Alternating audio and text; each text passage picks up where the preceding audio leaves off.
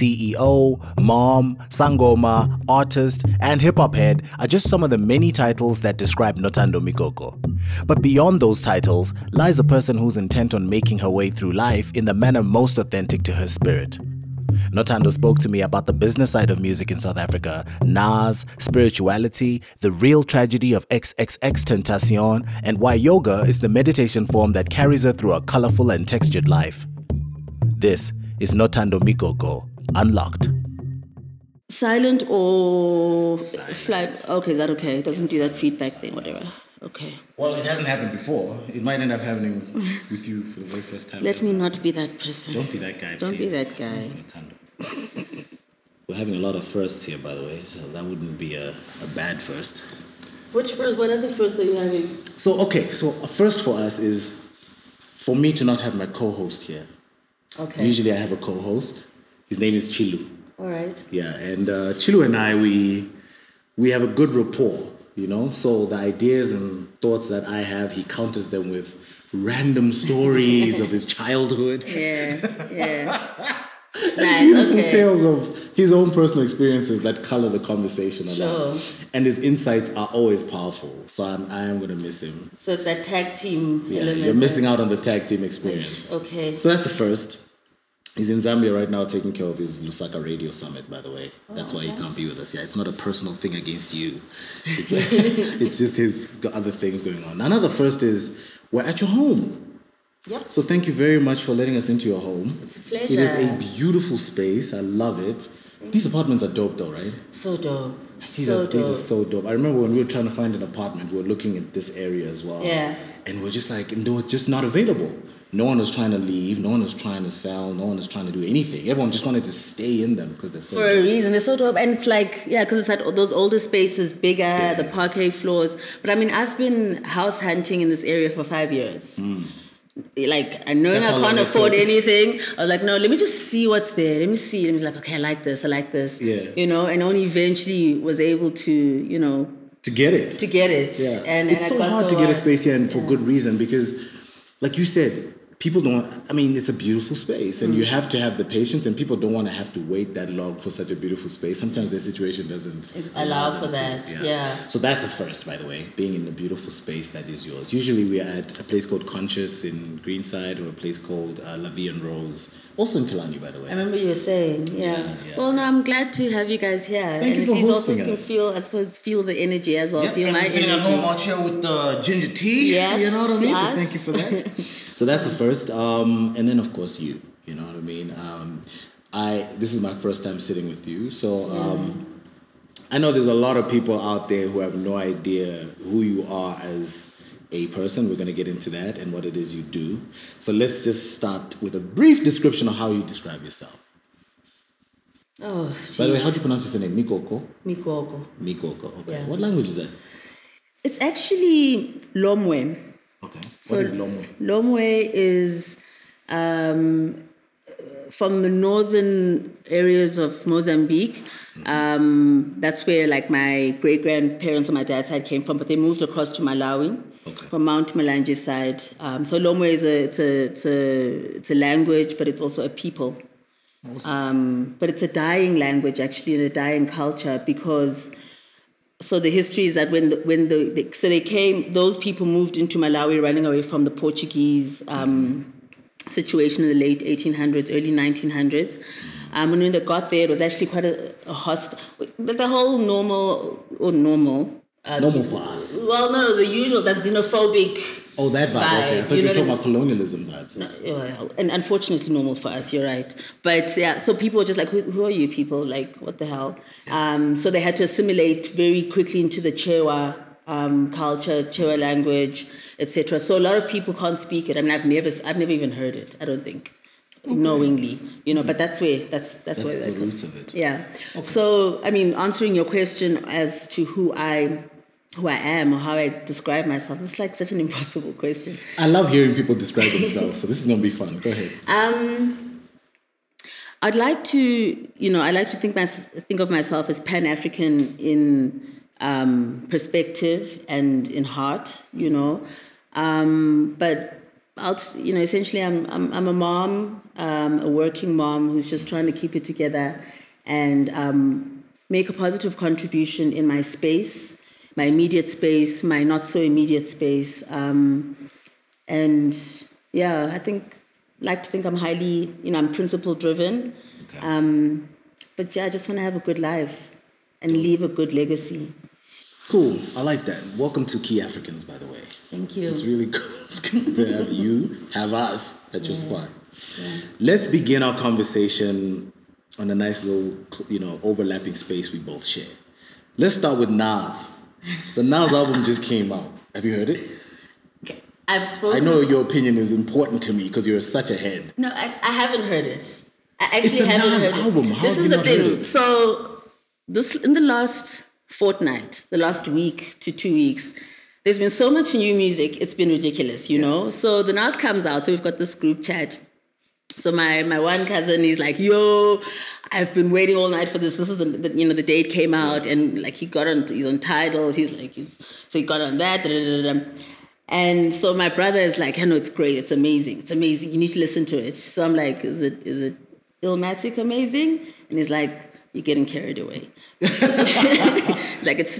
he's like, it's really dope. Like, and I was just like, okay, I need to get on it. But at that time, I just downloaded the new Kanye. Black Thought. Oh, Thought, yeah. With Ninth Wonder. Yeah, I'm liking it. I'm really loving that. And I got into the AKA, and I never thought I'd get into the AKA. I'm in the AKA, guys. I am inside. I am inside. But I've never been an AKA. No. So this is the first time you... This is the first time. Welcome. Thank you. This guy has been consistently this dope. Though. The thing is, and it's not even that I wasn't on him as in like, I wasn't feeling him, like specifically not feeling him, but I was just, the bug had never caught. Okay, fair enough. And so... I get it on I download it, and so my son, who's also quite ahead, he's like, no, you can't play that. So he wouldn't let me play it because he's like, too much auto-tune, mom, too much auto. I'm like, but everyone, he's like, no, we can't listen. So it took me like even a couple of days to like finally get to listen because my kids bully me around all the time, and I got into it and I was like, I'm feeling this is quite nice. Yeah. This is quite nice. It is a dope album. It's interesting how a lot of those powerful singles had come out already prior to the album. Yeah. And some people are even surprised that he included them in, but I think it's dope that you do that in the modern age. Yeah, no, why not? Because times have changed. You can't just like surprise people with records anymore. You can surprise people with new material, but it's good to have singles lead up to a project. Right? I thought it was great. It's a build-up. Yeah. This is exactly what it is. But even the stuff that came out on the day, that wasn't on the pre-release, there's some really nice bangers. I think so too. Yeah. Okay. So I haven't listened to the Nas. I will listen to the Nas. So my relationship with Nas. Go ahead. I dig him. You sound like Khalees right now, but go ahead. My relationship. So, obviously Nas is Nas. You know what I mean? Yeah. He's an institution within the institution. It's all good. But I was really, really hurt by his whole situation on Distant Relatives. How do you mean? Like, I couldn't vibe with him on that album. Were you vibing with Junior Gong though? Of course. So what was it about Nas that made you not vibe with him? I don't know. The album, he didn't come off, man. Or he wasn't authentic? Yeah, I think he sounded like he felt under pressure. Well, it was an ambitious project, let's be honest. Yeah. I mean, when Junior Gong and Nas decide to do an Africa-centered project, that's a leap. I mean, we get it. They love Africa, and they are sons of Africa. Yeah. But it's a leap. If M.I., for example, did that with Manifest and with maybe Ja Praiser from Zim, there might have been an authenticity there that you might have connected with. But if you connected with Junior Gong, then clearly it wasn't that. What was it? No, I think it was an element of that. Maybe because of that disconnect generally that you're describing, perhaps Junior Gong was able to bridge the gap a bit better for me. And also just... Yeah, it must be that he was able to bridge it better. I just felt Nas just never, and it wasn't like on a skill. When I try and describe this, people are like, no, but Nas it's not about even just the way, like his spitting. It was just, it didn't feel right. It didn't feel authentic. Okay. Well, listen to this new album. Okay, what is your view on it? My view on it is simple. I feel like there's a certain kind of hip hop that I, as somebody who's over 40, grew up on 90s hip hop, well into the 2000s, created hip hop. There's a certain type of hip hop I want to hear from my favorite artists. And Nas is top 5 any day, all day of my favorite artists. Yeah. That album that I want to hear is what he delivered in 2018. I don't want to hear Illmatic. Yeah. And I don't want to hear Uchiwali. I also don't want to hear Lil Uzi Vert or Kendrick Lamar in a Nas voice. I want to hear Nas in 2018. And that's what he delivered. So I personally, it's already now, between that and the Cardi B, that's my album of the year so far. Yeah. And we're only in June. You know what I mean? In June. We're only in June. So I rated that highly. It's that dope. Okay. Now I'll definitely give it a listen. But what you just said now also just reminds me. I've got a friend, a colleague, who tweeted that the problem with you guys who grew up with hip hop, in the 90s, is that's forever your paradigm. Like you consume all hip hop with that in mind. So when you say, for example, you don't want to hear Lil Uzi Vert and I completely agree. But how are you feeling about Lil Uzi Vert? Or generally hip hop now? Are you not stuck in your? Absolutely I don't call it not. stuck because I'm always accused of that. I know. Look, I don't think you can be passionately involved in music in 2018 if you don't, at the very least, immerse yourself in current artists and current music. When I say immerse, I don't mean be a fan. I think there's a difference between being a fan of something and immersing yourself in something. So I immerse myself in new music. I listen to pretty much everything that comes out that's new. And I consume it. I take it for what it is. Some of it I absolutely love. Some of it I absolutely hate. But I never paint it with one brush. Yeah. So when I say I don't want to hear a Lil Uzi project in a Nas voice, it means I don't want to hear Nas trying very hard to relate to Lil Uzi's audience. Because that really, it just comes off weird to me. It doesn't jive with me.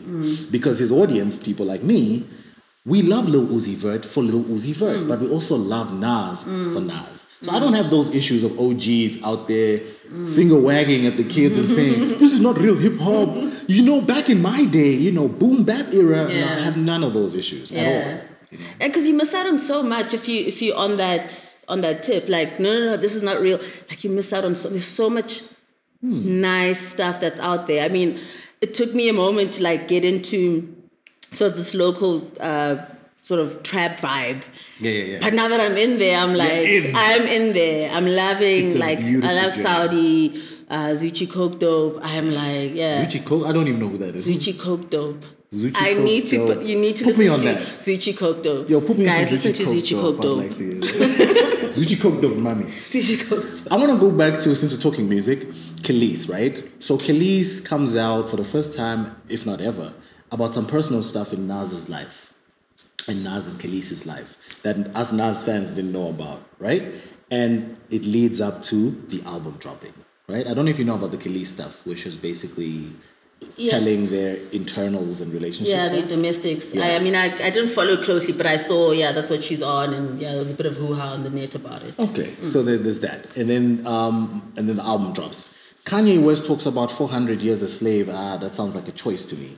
And then his album drops, Do you feel like that's where we're at in terms of releasing music? That we need to create all kinds of other juicy little tidbit things, clickbaity things, in order for us to put the music out? It's happening. It's happening a lot. I mean, someone was talking about even the AKA situation, you're writing off everything that's happened. It's happening, so it must be a thing. And I think now with the music industry under pressure, in the sense that you need the next new thing, or you need the hype, you need the next hype to to get to be out there. I think people will do anything to get the sales, and that's what's happening. I can't imagine being a person who sells music in this era, having to figure out how to create something juicy for the project to be received. And the question is then, is it really still only about the music? So people aren't just doing the music for the music. For this is listen to my music. It's about I'm selling the entire everything. I'm an entertainment package. That's what I am. So But I think it's because the industry is under so much. It's so fast now. You know what I mean? It's so fast to remain front page. In people's minds. It seems to be more than just about the music, which is not great. Well, I don't think you can remain front page for long. If you do get front page, congratulations. But tomorrow there's going to be a new front page, and you're not going to be on it. So is it worth then putting your own family business? I mean, would you put your own family business out like that? I'd never. Like if you and your partner go through something, you put it out like that? It's just a different space. I don't understand that whole. I know it's tough. I don't know if I would. I don't think I would. Because you get to live with that forever. These people chow on it front page today, tomorrow. But it goes to the whole reality show lifestyle. I just don't understand why you'd have a reality show. Like, I don't understand why you would have a reality show other than the fact that if anything's up for sale for money or for whatever, fame, money, whatever it is, even your most personal inner, it doesn't matter. As long as you're pushing the brand. It's about staying in people's faces. Because I really don't get reality shows. Do you not watch any at all? I don't even watch TV. Look, I don't even have a plug. I don't, So this is just an ornament, just to decorate the room. And my kids are always like, dude, when are we? I'm just like, we're going to get... Are you one of those parents who subjects their children to no television because you don't like TV? But not consciously, right? I don't get it together. I'm not like, as long as, we're online and... Okay, well, that's... I think that's more important. That's more important for me. So I'm like, okay, rather let's invest in that kind of, infrastructure. Okay. Then that's fine. But I don't watch reality shows. I don't understand why you'd want people... I should be that interested in your day-to-day, and why you would want people in there like that. And is it even authentic? Because then it's scripted. I just don't get it. We're in a selfie era, right? Where everything is like this. Like everyone is now just sharing the world according to them being the center of it in their world. And we all want to see that. That's kind of the era we're in. And that stretches right across the board. So even with hip-hop music, they write in I terms. I was, when I was, me, I was. There's not too many we's out there. I just think it's the sign of the times we're in. So the reality shows are one of many things that are about that same culture right now. Curating our lives for other people. Yeah. And we end up not living real lives. We don't end up, we don't invest in enriching our lives because we're so busy curating them for the public eye. And I don't like that. And I mean, I'm very conscious about that with my kids as well, just like you don't have to be out there all the time. And I see it with my daughter. Obviously she's a teenager, so she's also very much influenced by everything, Yeah. And I'm just like, one of the terms I always say to her is, learn to keep your privates private. Right. Have pride in having a private life. Have pride in people not knowing your business all the time. I think if everything's always out there, how are you ever going to, stop and invest in yourself and grow and just be you? When you introspect. Exactly. I'm starting to think that some of those skills we grew up with, like the ability to introspect and keep things private, I don't think those skills are going to be needed going forward, eh? I think the generations to come are not going to require that type of stuff, eh? Even the ability to curate, like you say, is going to be dialed up in that generation because the vast amount of data that will be available to them will require them to do that just in order to just navigate life. Their level of curation and their ability to filter is going to be so dialed up that things like introspection, those are skills that future generations are going to just chuck away, I'm afraid. And we're trying to impose those on our future generations because we think that that's important to us. It must be important to you. Maybe things that you think are private shouldn't be so private. Maybe that space that you don't want to share isn't as deep as you think it is. Maybe they know that and you are yet to know that. But I don't think knowledge of self or personal growth is a generation, like it's not a generational thing. Like, yes, the world is only making it that much more difficult to stay in that space, in a healthy space. I don't even think it's imposing. It's just health, And it's not important. It's what we have to teach our kids. Gotcha. You know what I mean? Like, because you need that, whether you're living in 19 whatever or 2000 and whatever. Surely, because to accept what you're saying is to say that the human experience, or the human being, is relevant, or the health of the human being is only relevant to certain times, or you know what I mean. Like, even if the world once will force people to just expose themselves more, they still need to be able to invest in their own health. I don't know. Maybe it's archaic what I'm saying, but I just No, I hear what you're saying, and I agree. I think it's definitely valid. But my thing is the social interaction aspect of it. So, for example, some people feel like walking around with your shoulders out is inappropriate because you're sending out the wrong signals, And now we're in an era where sheer tops with nipples are out is not considered to be as alarming, right? The principle of having personal space and personal respect, I think, stays. Okay. But how it manifests and how it is portrayed is different. So social interaction for us was, hey, how you doing? What's going on? How's the family? Social interaction today could just be a tweet. It could just be an Instagram post, and that's done. Do you know what I mean? So those things are what I'm talking about. How does it manifest? That is different. The core principles, maybe they stay, you know? And even then, at some point, even they will be challenged. They will be challenged. Yeah. How it manifests will challenge those core values and core principles. So I suppose it's a balance that we have to try and maintain. It's such a tough one. You know, I find myself like sounding more and more like my parents did, and I wonder. You know, I thought I was. Now I'm just like, maybe I am conservative. Oh my God. You know? I know, you feel more and more conservative as time goes by. Yeah, as time goes by, because I'm really affronted by some of the things I see, and I just don't understand it. And it's like also like that whole spiritual erosion, and people are like, but what is spirituality? I'd like to find out what that is. So in fact, before we get into that, let's dive into you again. Now we've touched on so many other things. Let's dive right back into you. So let's talk about your creative journey. Now, I know you because I know you from way back in the day, okay? So my relationship with you, in terms of from a distance at least, has been via people, via music, all kinds of things have connected us together. So I know you're an extremely creative person.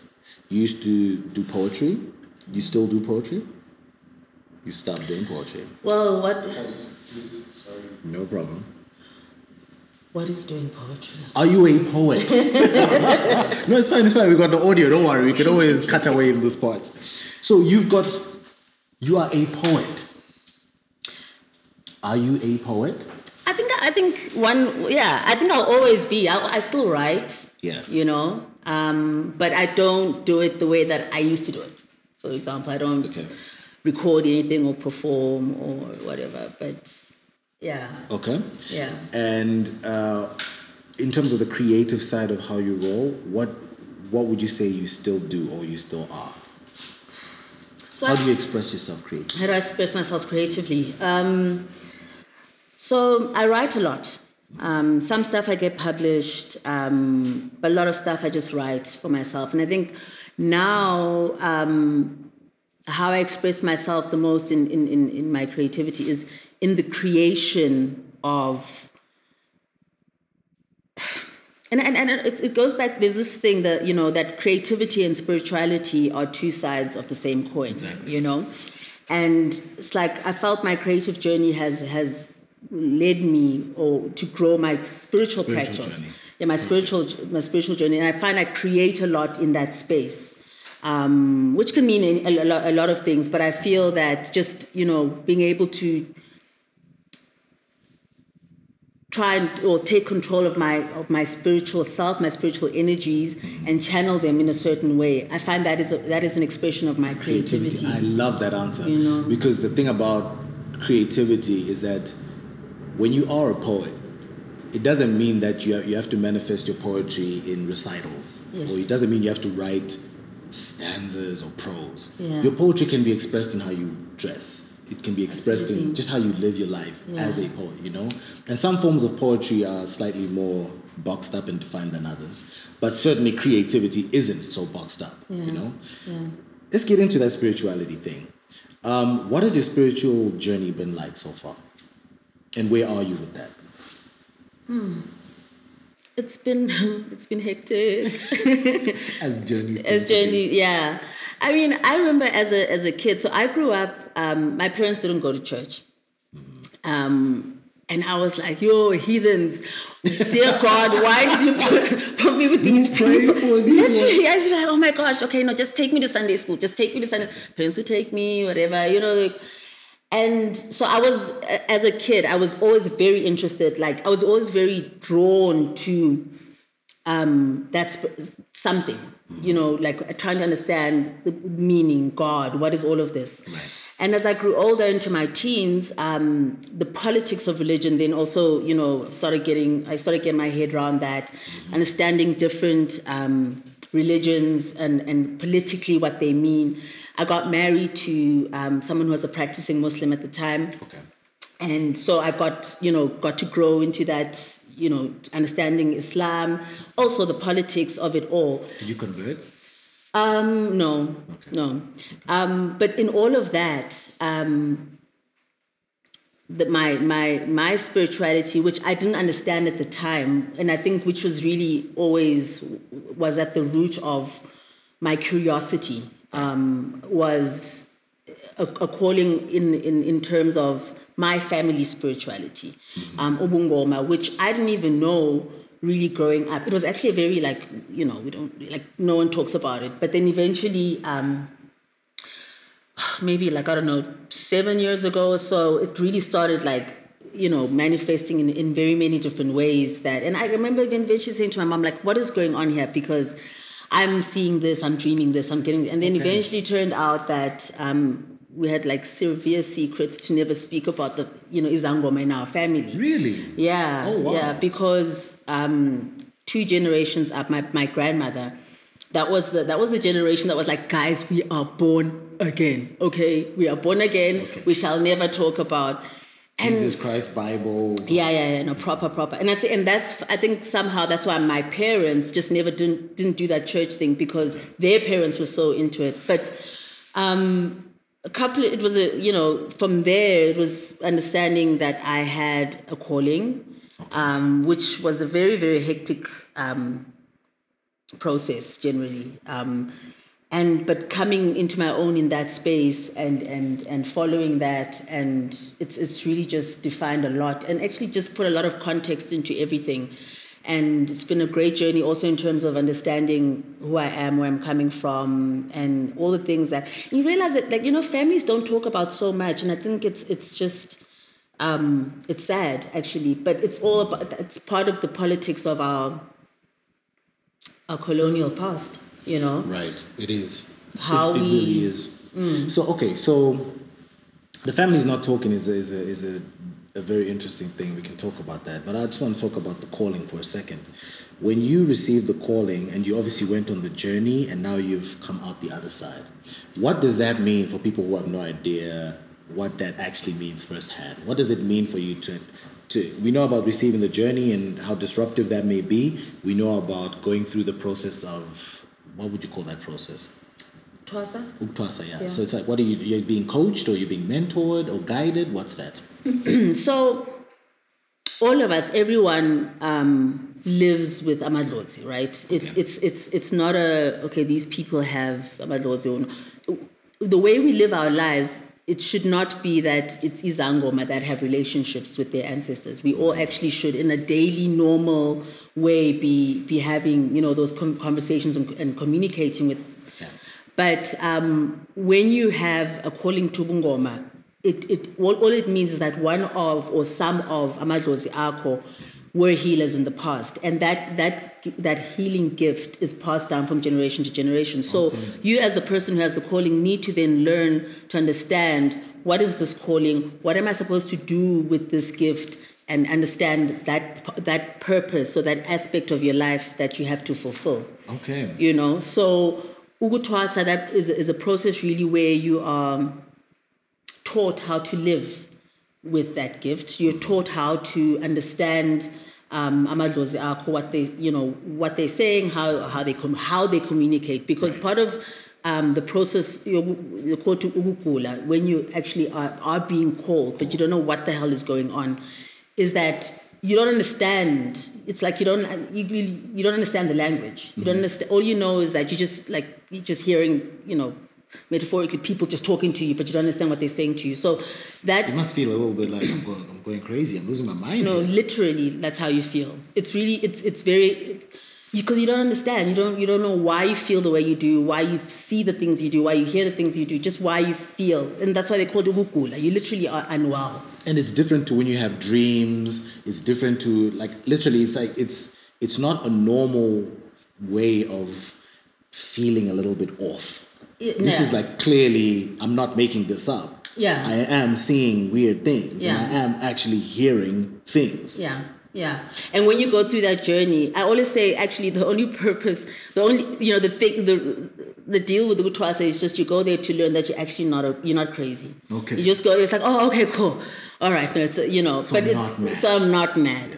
But you go there and you learn how to live with this and how to fulfill that purpose, and how to manage it, because it's even after Utwasile, it's now you at least now you understand that you're not walking alone. You have to coexist with this presence, with this purpose, etc. But it's a relationship. What you have is like a relationship you have with anyone or anything. It's a continual growth process, learning to understand each other, going through good moments and bad moments, one's will is being expressed whilst you're trying to express your will, and how you find middle ground. Gotcha. But at the same time, ultimately fulfilling the purpose that you're meant to fulfill, which is to heal and to bring light, and that's in your life, in your immediate surroundings, and to people who are brought to you, or you are brought to them for the purpose of that, because it's about that light.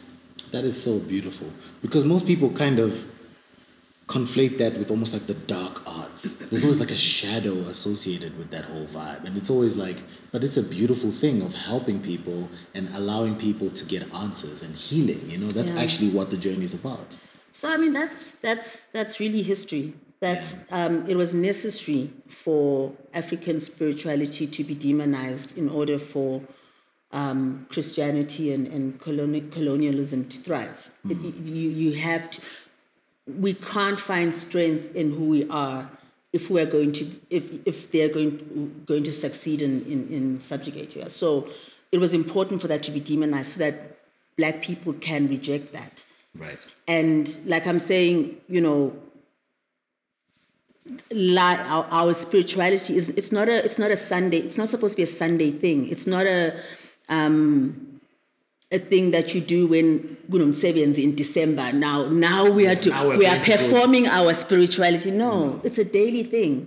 It's I always say, like, it's like with Christians, that whole going to church on Sunday, that's not Christianity. Christianity, if you're a Christian, you should be waking up living Christianity, going to take a shower living Christianity, you know what I mean? And that's how our spirituality is, our religion, if you want to call that. And with us not embracing it in our daily lives, there's a lot of power and strength that we've given up, which means you ultimately, without I don't believe that without having that aspect of our lives, you can really have that knowledge of self that we were talking about earlier. It's such an integral part of who we are. Your family is your living family, and and the family that has passed, and that is your strength. There's a lot of guidance. There's a lot of being held. There's a lot of strength that comes in that.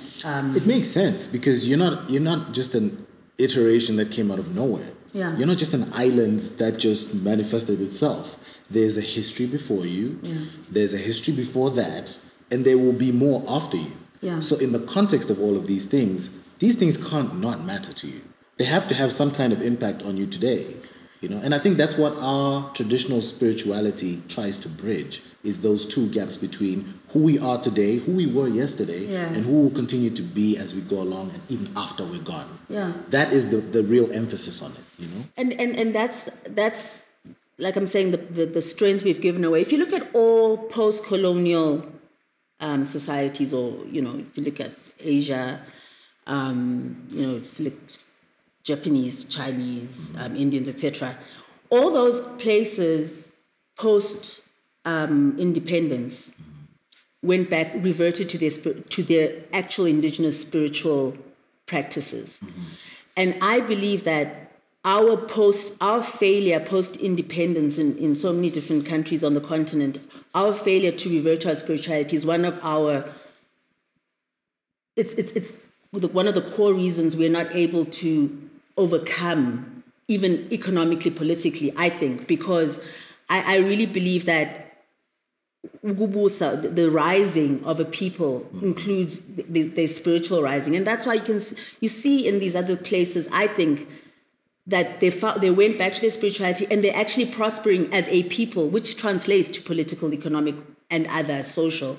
But with us, we've got this political freedom, but this absolute, like, spiritually we're in chains. We're so in chains. And I really think that, of course we'll be in chains because our ancestors are not feeling we're not recognizing them. It's kind of like, okay, so how are we going to help you out of the situation? You continue to turn your back on us.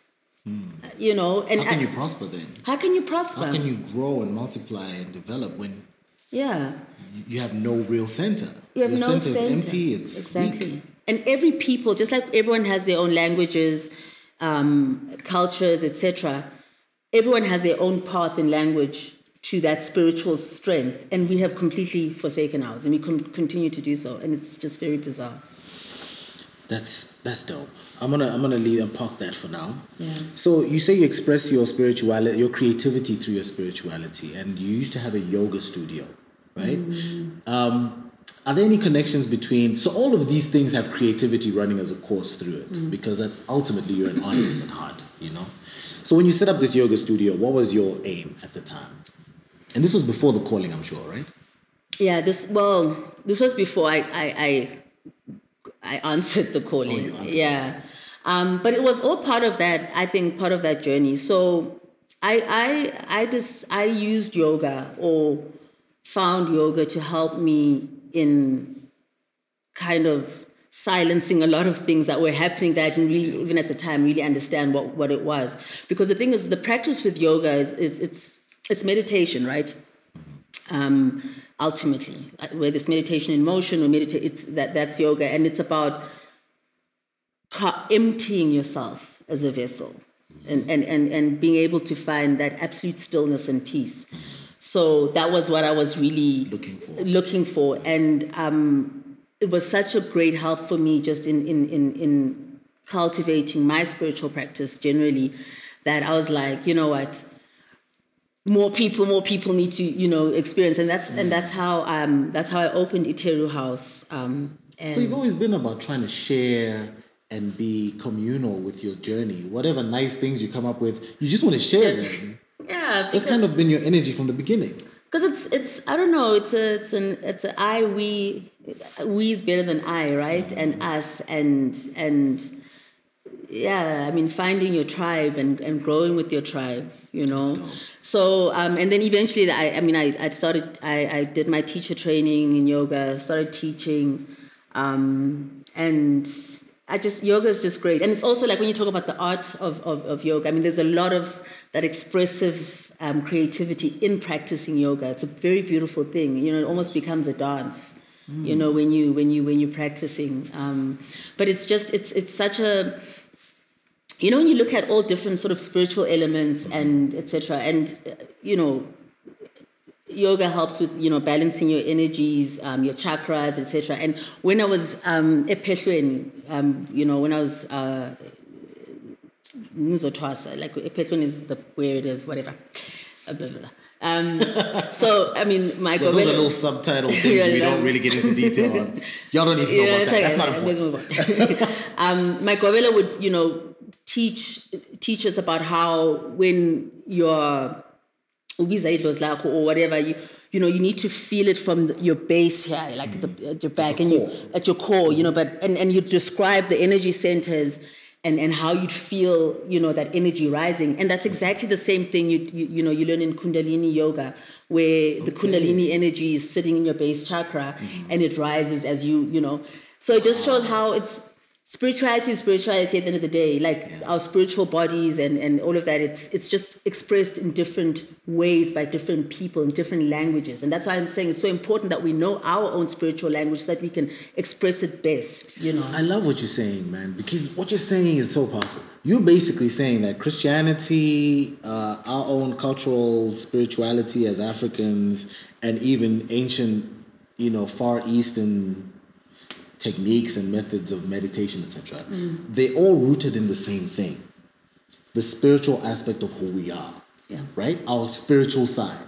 How that manifests, how it's used, those are other things that are outside of the point. The point is there's a spiritual element to you, you know? But what that says to me is that even in Christianity, there are some universal truths that as Africans, we can continue to adopt even post-colonialism and continue to live out. Some universal truths that exist in ancient East Asian cultures that we can continue to adopt and use, and some of our own that we've lost that we can readopt and continue to assimilate within what makes us us, as long as we have balance in that sense. Yeah.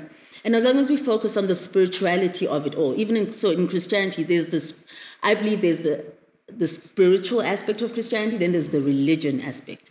Right. Religion for me, because even in Ubungoma, you know, if you take it, or in our African spirit, there's the religious aspect, which is very man-made, which is very culture-specific, which is very, you know, subject to the times. Right. But then there's the spirituality of it, which really should not ever be eroded, which can't be eroded. So even in Christianity, there are those universal truths. They truly are, because it's all rooted in the one universal language of love, God, you know. But the religion, I'm very... Yeah, I'm also not feeling religion, eh? touchy. I'm not a fan of religion. No, I'm not a fan of religion. It's and man-made. the thing is, me, I grew up in a home that was about religious dogma. And Christian dogma at that, very biblical. So Sunday school was a big deal. The Bible was a big deal. So your family would have been my dream family growing up. Really? Like, no, because I was telling you. You'd have actually loved my family. I think my mom and you was the whole would have going to church. And I'm like, yes. Oh, my mom is fully... You and my mom would be... She's like, yo, are you guys... When have you guys... Like, you know, me and my wife were looking for a church. And my mom was like, have you guys found a church yet? You know? So what church have you guys found? And something like, I can't really resonate with one right now. I go to a church and I just feel like it's not quite the home I grew up in or whatever, you know? Yeah. But as I get older, you know, I'm really starting to look at religion differently to spirituality, you know? And I am seeing what you say. There's a universality in what spirituality is, and then there's a toxicity in what religion is, you know? But let's talk balance now for a little bit. You studied law, yeah? And you finished it and everything. Did you ever practice law? No, I didn't practice law. Not as an attorney. Okay. After my first degree, I did my LLB, then I went into tax law. Okay. And I worked at Deloitte. In the Wow. You've had many lives. Dude, I'm just like... You've had many... I've seen you drop 16s. I've seen you... So anyway, you have all this balance and you don't even, like, flinch. You know, so you've got the lawyer in you, there's the creator in you. We've already spoken about the spiritual person. There's the mother in you, you know, and of course there's the lover in you. You know, are you in a relationship right now? No. Okay. By relationship, I mean with a person, with a human being. And I thought I also meant person, okay, good, human good. being. I'm just clarifying. Okay. Yeah.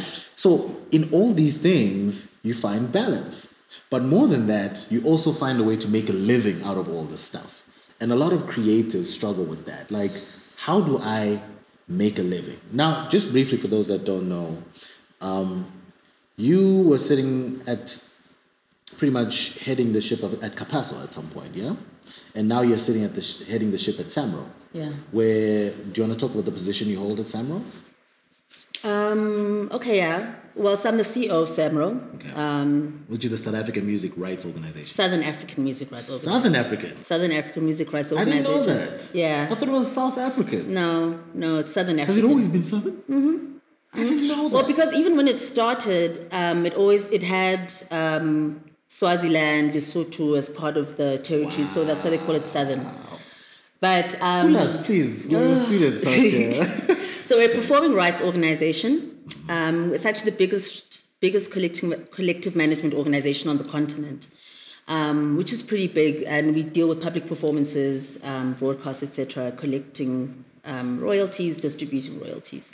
Nice. Yeah, it's a lot. I mean, it's a very, like I'm saying, it's the biggest organization like that on the continent. So you can imagine the influence. It's such an influential organization. It's a big deal. It's a very big deal. Even, I mean, particularly in South Africa, you know, it forms such an integral part of our music industry. So which means it's an exciting space, but it's also a very difficult space to operate in. So your experience at SAMRO, but let me just, before we go into that, finding it in you, in your creative self, to still be able to make a living out of it, get yourself in a position in a corporate space that also deals with creativity and rising up those ranks to the point of CEO. Where does that come from? How do you manage to do that? Because, I mean, you are a creative, you're not a poet / rapper / you should be out in the street corner basking for some coins at the mall. You know, and this is like the eternal conflict of my life. I'm just like, oh my gosh, you know, it's because that doesn't ever really go away, you know, that need to be expressing yourself in that way. Because even though we're in the music industry, my job is not very creative. It's what is creative though, and it's the creative in me that I suppose forces to find those kind of outlets where you come up with creative solutions within the space that you're working in. But it is a conflict. I mean, you mentioned balance. Balance is like frantically trying to keep everything together. It's not a perfect, you know, kind of juggling of things. It's an everyday struggle. It's an everyday struggle. And it was a conscious decision I remember taking. Am I gonna, and also because I had my daughter very young. Okay. I was 20. Okay. So I already had pressure to make, I suppose I could have just been like, okay, whatever, the parents will take. But I in myself, I was like, I need to grow up, you know, to use a crude way of doing it. And I decided to, I consciously decided I'm going to find a way of trying to keep my creative true self alive, but kind of make it in this world where I can provide and make a living for myself and my child, you know. But it's not easy, and it's a conflict. It's really a conflict, particularly, I mean, I find it even in my spiritual work where there's a view internally or whatever that's actually what you should be doing. Actually, all the stuff that you're doing, waking up every morning to go to work, is like, what are you doing? This is what you should be doing, and you know. So it's not easy, and I think I don't have an answer for it because it's conflict. And you just have to work it out as you go along. I just have to work it out as I go along. Yeah. What kind of issues do you face at work? What do you struggle with at work?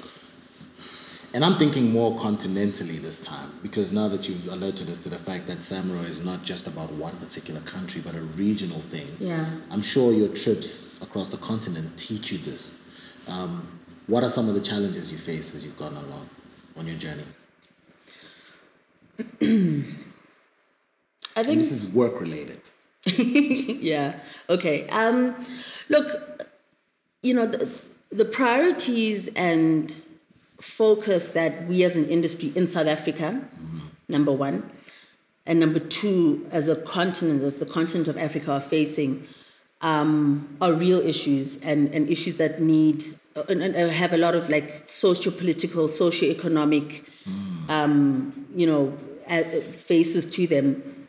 But at the same time, we're facing a global challenge in the music. Globally, the music industry is just moving and things are changing, and we are not keeping up. So for me, as someone who's exposed to the global trends and the way that the industry is moving. And it's moving very fast. Every day you wake up and something new has happened in the industry and you're like, really? We're here? We're here.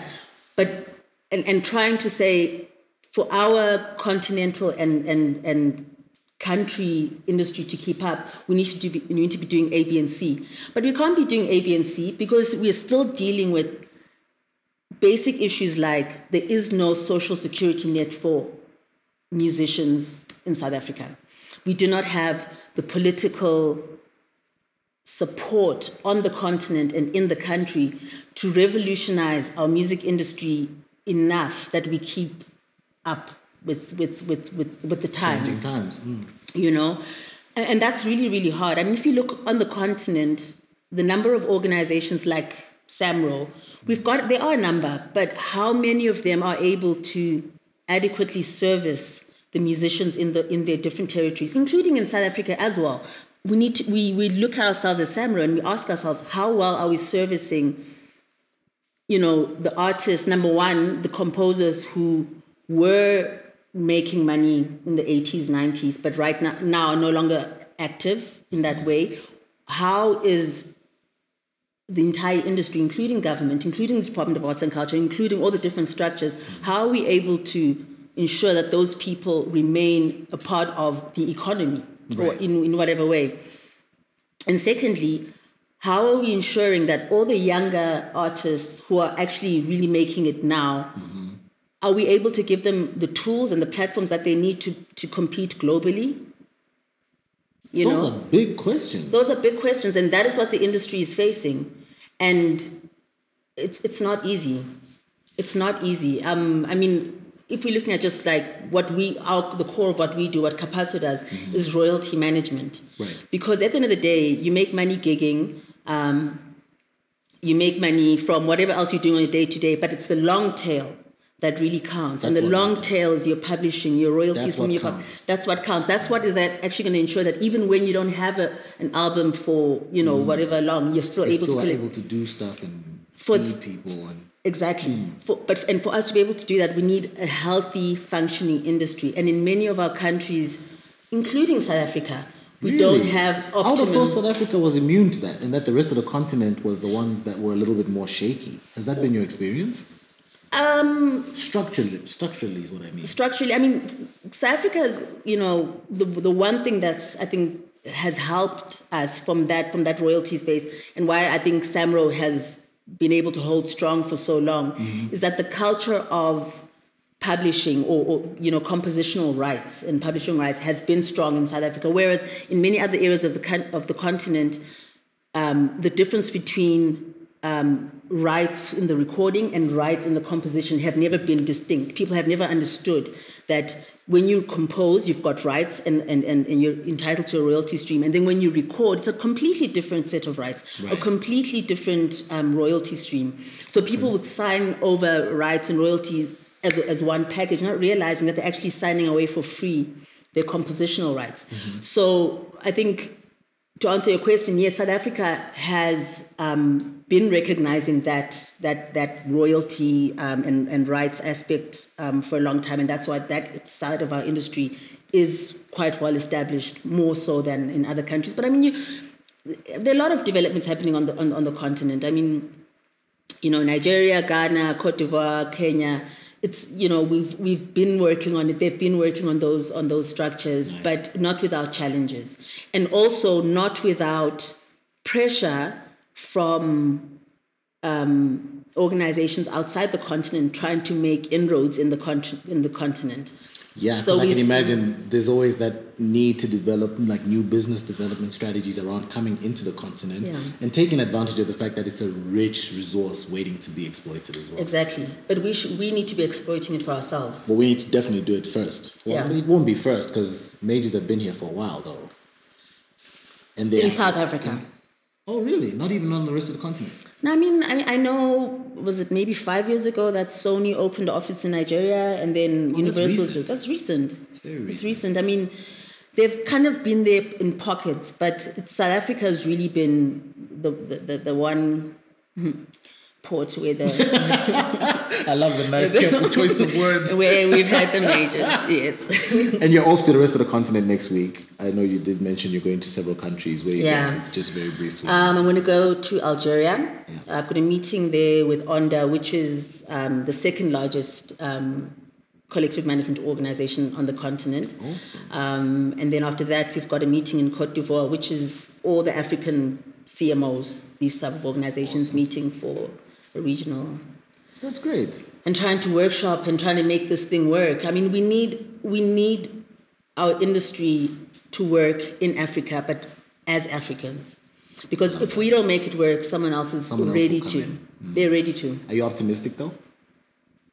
As somebody from the inside who knows what's what? I am optimistic, but also I'm very aware that the solutions or the future of the industry may not is not necessarily going to come out of the existing structures and solutions. Okay. So I'm optimistic, but I also know that we need to change up. We need to switch up the game plan. Totally, I agree with that. And technology plays a big part in that. Huge. We're going to have to figure out how to start making tech work for us. Absolutely. All right, real quick before we go into what we call rapid fire. I know it's scary, right? I'm already like, what? I love how whenever I say rapid fire, people get all scared. Like, oh my God, rapid fire. Like, I don't know the answer.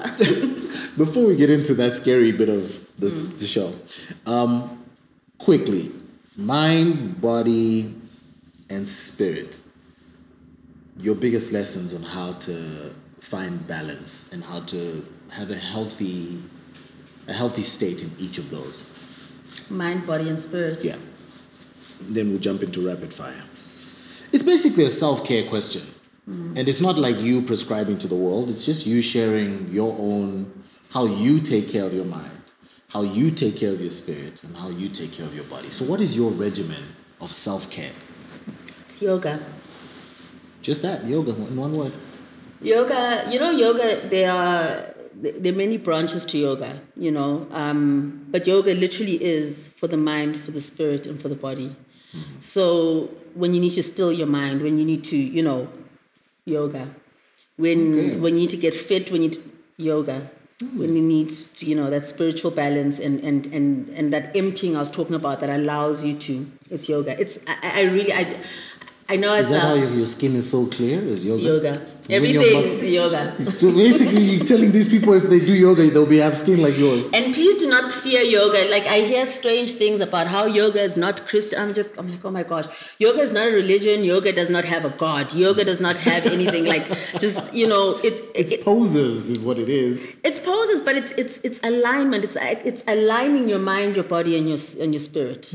It's aligning within your body your spine, within your body, your spiritual, your energetic centers. Your mind, literally it's how to still your mind. With yoga, you're not supposed to think about things. You're supposed to literally empty your mind and allow your mind to rest. So it's there are lots of different things, obviously. And also, other than the yoga is obviously trying to have a very healthy and continuous relationship with Amadlozam. That's very important for my mental and spiritual and emotional state. But I really do swear by yoga. I know it sounds ridiculously simple, but I really do. Okay, well, we'll go with that. I personally have never done a pose of yoga in my life, knowingly. I might have done it just like watching soccer, then I'd cross my legs and I'm like, oh, this is comfortable. It's really awesome. Is it? It really is. Thank you for that, I really appreciate that. Before we wrap it up, rapid fire very quickly. That's why it's called rapid. Okay. We don't want to take too long on it, and we don't want you to take too long thinking about it. I will fire a question at you, hence the fire, so calm down. Okay. And then you just have to tell me the first thing that comes to your mind. Okay. And don't censor yourself. I know you've worked at Samro where you guys talk about censorship, etc. Just calm down, relax, let your mind be empty, as you say in yoga, and then say whatever comes to your mind. Usually it's an option between something and something else. Sometimes it's just one thing and you tell me what it brings out of you. Okay. I might say a color and then whatever word comes out, that's what it is. Okay? Let's do it. Rapid fire, let's go. So I have 5 questions for you. The first one, yoga or meditation and why? I think we've explained this one, but go ahead. Yoga is meditation. Okay. Beach holiday or bush holiday? Bush holiday. I love trees. Ihlati. I love greenery. Fair enough. XXXTenTacion. I was just having this argument with my kids just yesterday. You know what? I have to also, when you accept that, you're out of your depth in terms of maybe you're old or whatever. Right. For me, I think I've always thought initially very troubled kid, horrible end. I've never felt his energy. Really? Yeah, and that was even before I knew about all his abuse and stuff. I think just a very, very troubled soul, and yeah. Yeah, I mean, God rest, Yeah. But isn't it interesting how, and I'm going to just be quick, isn't it interesting how there's a whole generation like him? I'm a rapper, okay? So I know what it's like to have 14, 15-year-old rappers around me. Yeah. There's like a whole generation of XXXTenTacions running around. And this story clearly is not a very encouraging story. Yeah. No, absolutely. It's scary. But I was on Twitter where you just keep seeing kids and they're like, where did they make these guys? Like all of a sudden there's like all these kids. Listen, you have made these guys already, so let's go on. My ultimate love song is... Yo. I don't know that Yo. Who did Yo? Yo Jeez. I'm thinking Anita Baker, Sweet Love. Yeah, that's actually thinking. That's actually what I was also thinking. Yeah, so but I don't know if it's my ultimate, but that's the song that's that the one came that popped to mind. Yeah. Anita Baker is... She brings back memories for me, I gotta tell you. And she has such a wide catalogue of beautiful songs. Yeah. Apparently she's about to retire and she's doing one last tour. I don't believe in artist retirement. I'm with Oliver Mtukudu on this one. Artists can't retire. What does that mean? Like you're not Anita Baker anymore? No. You're not touring anymore? You're not touring anymore. Okay, then say that. Yeah, okay. I mean, not you. Anita, Anita, for sure. You say that. She's still, yeah. Okay. Shame, and she's retiring what, like next year? I've never even seen her live, Shame. I know. I think it's going to be a super sold out tour. It is what it is. And I doubt she's not going to come here, so. Oh. Have you ever seen her live? It's tragic. When all is said and done, life is about? Love. Yeah. It's about love. Ironically, Nothando means with love. Nothando Migogo, thank you so much for joining us on Key Africans. Thank you. It means mother of love, actually. Is it? Nothando. It doesn't mean with love. Ma Nothando or something. Yeah, it's Nothando with love, but Nothando, like Nogutula, mother of peace. That no okay, has in old Nguno, I don't know, but is mother of. Mother of love. That is so beautiful. Yeah. Shout out to your mom. Hey. Is she the one who named you? Actually, my aunt. My second name is Zainab.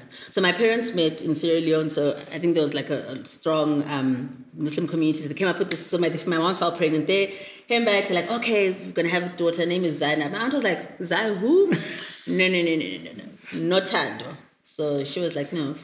You gotta love our black moms, man. They're like, they just come in. They're like, what? No. You're gonna name him? Who? No, so... Thank you so much for joining us. Thank you for having me, guys. Thank you for having us at your lovely home. It's a pleasure. And for our firsts here on the podcast. Thank you for those as well. God bless, and may you continue to have a very fruitful and spiritually bountiful life. Thank you. I appreciate that. Thank you. Thanks, Zubz. Are you going to feed us? Are you going to cook us up something delicious? There's 3 muffins there and an orange.